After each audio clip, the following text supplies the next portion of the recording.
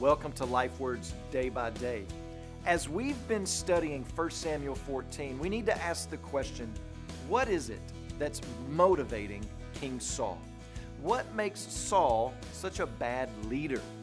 Well, what we're going to see today is that there is trouble in the land when the king is motivated by self-exaltation. We see self-exaltation in 1 Samuel chapter 14, verse 24, when Saul says, "Cursed be the man who eats food until it's evening, and I am avenged on my enemies." Verse 24 also tells us that the fighting men had been hard-pressed that day. The fighting had been intense and long, and the men had grown tired and hungry. But Saul lays on them a burden of continuing the fight, chasing the Philistines far out of the country, and also that no one should eat anything until the fight was over. We're not explicitly told what the concern of Saul is and why he wouldn't allow the soldiers to eat.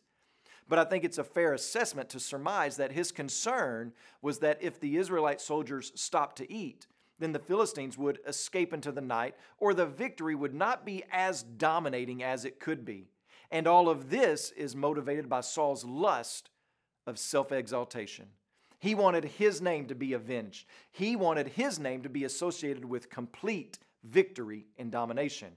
What is important to know at this point, especially as we make our way into the David narrative, is that fasting before a war or even during the war is not unheard of, but the reasons for the fast are different. Saul's command is for his own good, not the men's, not in order to keep the men lean and mean. He simply did not want the enemy to escape. He wanted his name to be in the headline above the fold. And it's interesting here. Saul didn't start the fight, but rather was content to be lazy, sitting in the shade of a tree. But when the opportunity presented itself to be in the spotlight, he jumped right in, and by doing so, put his army in jeopardy. He was leading with godless rules in order to secure vain glory, and it brought weakness on the people. All of these are works of the flesh. All of these need to be on the hunt for in our own lives as we walk with the Lord day by day. As you pray today, please remember our Creative Access missionaries, Jacob and Miriam. And also remember the Burmese Life Word broadcast that's heard throughout Myanmar.